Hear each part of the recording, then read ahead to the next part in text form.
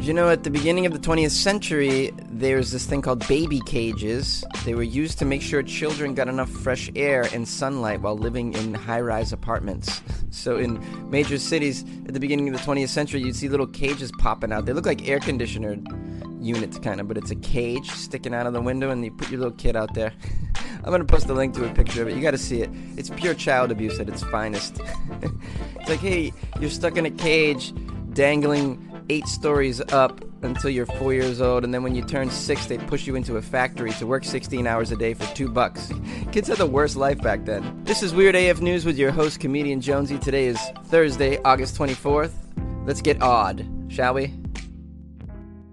In yet more hilarious fallout from the solar eclipse, a Florida man steals a car and he gets caught when he stops to watch the solar eclipse. Mother Nature strikes again! Police say that a Florida man stole a car on Monday and was seemingly unaware an auto theft unit was following him when he stopped to watch the solar eclipse. Mr. Rosado was 22 years old and he was captured while staring at the sky. He probably didn't expect to be captured that way. A lot of people don't get captured that way, but you know what? When you stop to stare at the sky when you're a wanted man, these things tend to happen. He pulled into a parking lot of a hardware store where he purchased a welder's mask and he used it to view the eclipse. A welder's mask? That's kind of an expensive tool to just watch the eclipse for 10 minutes. This guy must have just robbed a bank or something, too. As Mr. Rosado was standing in the parking lot next to the stolen car with the welding helmet on, looking up at the eclipse, deputies swooped in and made the arrest. At least that's what the Orange County Sheriff's Office wrote in their Facebook post about it. I love how the cops are now, like, arresting someone and then they post it right on Facebook. They're exactly like teenage girls. Rosado is charged with third-degree grand theft and for viewing a solar eclipse in an overly expensive device.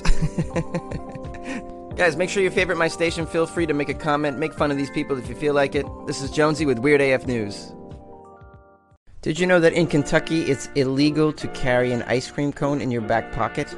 Yeah, I looked it up too. It's true, and it stems from an old law where people would use that method to steal horses. Apparently, you put a cone in your back pocket, you walk away, and the horse follows you, and then you steal the horse. And the law is still on the books, as many of these silly laws are. I love them. I think they're so funny. This is Weird AF News. I'm your host, comedian Jonesy, recording from Los Angeles. Today is Friday, August 25th. Let's get crazy. More weird, funny, eclipse-related news. A rapper cancels his shows after saying he didn't need to use eclipse glasses.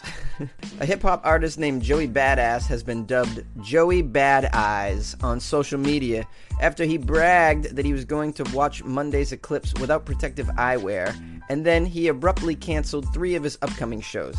It's unclear why the shows were actually canceled, but the coincidence has caught a lot of people's attention on social media. Badass tweeted on Monday, "Am I crazy for watching the eclipse today with no glasses? I've sun-gazed before and afterwards saw colors for a whole day. I didn't die, though." He followed it up with, "This ain't the first solar eclipse, and I'm pretty sure our ancestors ain't have no fancy eyewear. Also pretty sure they ain't all go blind." A couple things are clear. Joey Badass doesn't know anything about science, and his English is terrible. Aside from whether or not he looked at the sun without proper eye protection, what was definitely clear was that the next day, the hip-hop artist announced cancellations of shows in Cleveland, Chicago, and Toronto due to unforeseen circumstances. I'm all for these hip-hop artists damaging themselves. Yeah, sure, look into the sun. Hey, why don't you go tiptoe around a volcano while you're at it? And the sad part is so many of our youth look up to these morons. That's what kills me. This is Weird AF News. I'm your host, Jonesy. 2 women glued their fingers together in a pipe as part of couples therapy. That's not the strangest part of the story. One of the women, Rachel Deckard, attempted to turn herself in at the local Lewis County Jail in Centralia, Pennsylvania. She had an outstanding misdemeanor warrant for driving under the influence. When she showed up at the police department, she was turned away because she was literally attached to her girlfriend. They said, no, you have to go away because you're attached to another human being. Come back when you're not attached. Now, they were glued together by the pinky finger using an unknown epoxy and a copper pipe, according to the police department. The police department realized right away that they couldn't do anything about it. They called the fire department. Meanwhile, this woman has a warrant for her arrest, and she's trying to deal with it. But they can't process her because she's attached to another human being. The fire department shows up, says they cannot remove it.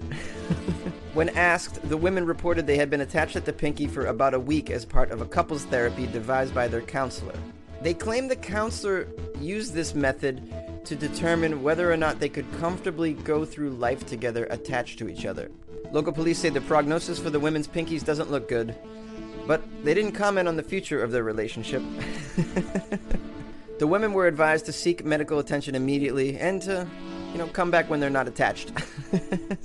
I've never been to couples therapy, but is this the kind of thing they do? Have any of you been to couples therapy? I want to know what they do in there. Is it stuff like this? This is weird. Guys, call into my station. This is Weird AF News with Jonesy. 2 lucky cats inherit $300,000 from their late owner in the Bronx. Cat people, they're just crazy. They're crazy. A wealthy Bronx pet owner made sure her beloved cats would be taken care of after her death in a big way. Troy and Tiger now share a $300,000 bequest. This is just a small portion of author Ellen Fry Wooter's $3 million estate in the Bronx. Fry Wooter was 88 and a widow with no children when she died. 2 of her former health aides are now taking care of her precious pets. They submit the bills for expenses like food, grooming, and vet care, and then they are reimbursed from this $300,000 trust fund. You got to get them more than that. I mean, they should get massages for themselves and have that be paid from the trust fund, too. You got to take care of these home aides. Of course, Troy and Tiger aren't the only pampered pets to be so singled out by a doting owner. Back in 2007, the infamous Queen of Mean, Leona Helmsley, died and left her dog Trouble $12 million. It's just a crazy thing when you think about people leaving millions of dollars for their pets. The pet can't spend the money, so it's... I mean, if you care about dogs that much to leave $12 million for your one dog, don't leave it for your one dog in such a selfish, petty maneuver. Instead, use the $12 million to build like a dog sanctuary or like a homeless pet shelter.